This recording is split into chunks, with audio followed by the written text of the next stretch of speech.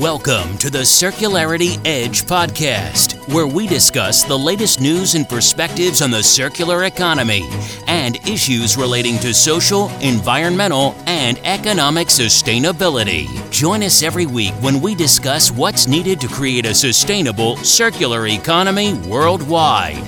Now, here is your host, Ken Alston. Hello, this is Ken Alston with the Circularity Edge podcast on March the 23rd, 2020. Today I want to start by talking about wisdom and the deathly history of germs, then move into how we gain and apply wisdom to make things better. I'm an avid reader. I sincerely urge you all to read more often and on more topics. When I moved from the United Kingdom to the United States 28 years ago, I brought all my possessions with me, and I rediscovered a book I bought as a young man in my first year at university. It had nothing to do with my degree or coursework. It was just a book that for some reason spoke to me as I browsed the shelves of the university bookstore. That book is Silent Spring by Rachel Carson.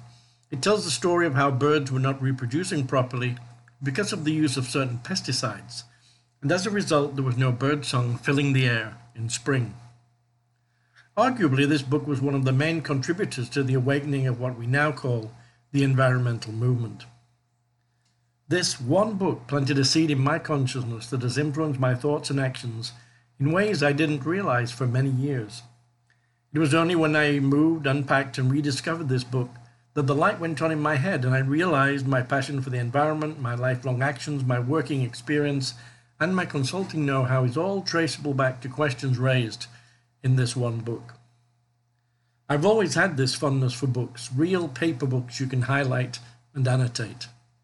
And I learned a great reading habit from a great teacher, Perry Marshall, who recommends each of us reads 20 minutes today, and then every day, making this into a lifetime habit. It's not much to do, just 20 minutes a day, that's all. But when you read 20 minutes a day, 365 days a year, you've had over 100 hours of quality reading per year. That's 20 books. The typical American reads 5 books a year. If you read 20 books a year, you're in the top 5% of all readers. If you read 3 books a month, you're in the top 2%. So please do start this reading habit today. Read 20 minutes a day, every day, for the rest of your life. Perry also recommends including in your reading list some books that predate the invention of the Gutenberg press. Why? Because they have to be meticulously copied by hand. No copy and paste, no automated mass production processes, just hours and hours, hundreds of hours of scrutinous, painstaking work. And works like that only survived because they inspired a dedication and care that's necessary for successful preservation. Because they contain timeless truths. They teach principles, not techniques. Wisdom focuses on principles. And wisdom based on principles is at the heart of all that I teach and I mentor on. For example, design principles for how to create a resilient and sustainable circular economy. And now more than ever, we need to bring this about globally. We need to search out and apply the few principles that never change, the utterly reliable underlying truths. Well, how does this all relate to the deathly history of germs, you might ask? Well, first, if you've gained some time due to the disruptions from the coronavirus pandemic, please take advantage of this valuable time and read more than you were doing before. And second, there's so much experience and knowledge already in the world that we need to tap into it, harness it, learn from our history, and apply it to today's reality. One of the things I like to do is ask my friends what books they're reading and what books they recommend I should read, based on ones that they've enjoyed, or knowing me feel how I might enjoy or learn from them. Now, last year at the 3rd Annual Circular Economy Forum of the Americas in Medellin, Colombia, I had the opportunity to meet my friend Nicola Cerentola from Madrid, Spain, again. Now, Nicola is a great speaker with a passion for the circular economy, design, and entrepreneurship. Definitely a like-minded individual, and I am indebted to him for his recommendation of a book that I missed when it was first published in 1997. That book is Guns, Germs, and Steel by Jared Diamond. I managed to buy a copy from a used bookstore and I began reading it over the Christmas holidays last year in 2019. And it's only now I realize how prescient and insightful this book is relative to our current coronavirus pandemic. Diamond's book chronicles a short history of everybody all over the world for the past 13,000 years. He traces how food production was focused in a few places and spread. It covers the rise of densely populated cities and how city growth was enabled by the change from us being hunter-gatherers to farmers with agriculture, with its ability to support 10 to 100 times more people. Now, chapter 11 of the book is titled The Lethal Gift of Livestock, and it notes the major killers of humans in recent history: smallpox, flu, TB, malaria, plague, measles, cholera, etc., all infectious diseases that evolved from diseases in animals, especially from animals that we domesticated. Now, I don't intend to review this history in depth here, but suffice it to say that when the role of Germans in history included the devastating effects on native people when Europeans conquered the New World. As just one example of many, European microbes were more devastating to local native people than all the deaths from guns and war. For a full description of the many examples where wars were won more as a result of germs than battlefield strategy, and how the opening of trade routes across Europe, Asia, and North Africa played a major role as well, please feel free to read Jared Diamond's book.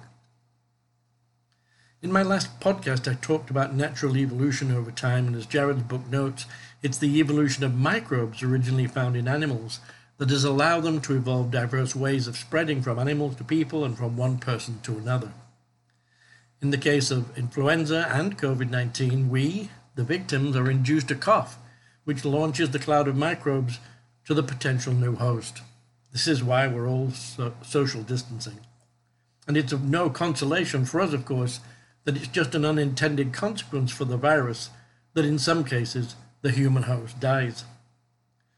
As long as the human host infects more than one new victim, the bacterium will achieve its objectives and will spread.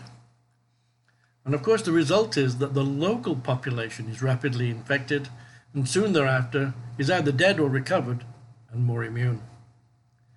We need to get the message here, the message that really we've known for decades, that pandemics happen over and over again, and we need to be better prepared for the next one.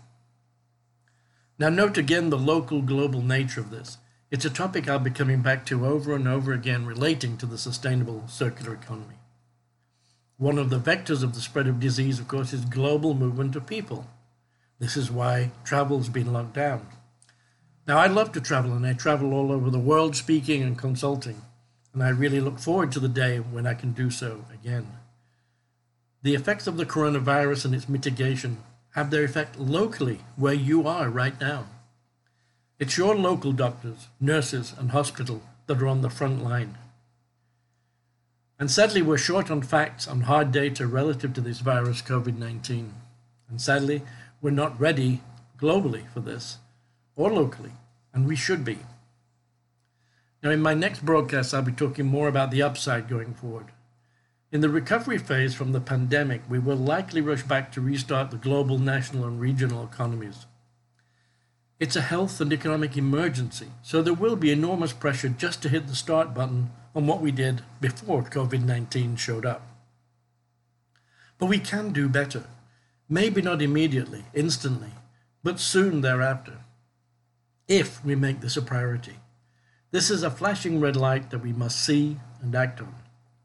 I'm already throwing my energies into new thinking, new approaches, new tools, even new businesses that focus locally, that help create more resilience. Resilience is a term often applied in connection with the effects of hurricanes and other natural disasters on economies, asking how we can set up for a situation in the future that's better able to withstand sudden shocks.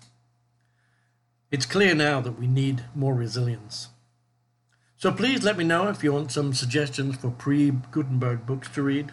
Let me know if you're ready to start engaging with this new future of business, of government, of education, of how we the people need to act for our own enlightened self-interest and for the common good. Until next time, this is Ken Alston with the Circularity Edge podcast.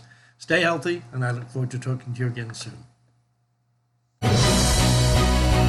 You've been listening to the Circularity Edge podcast.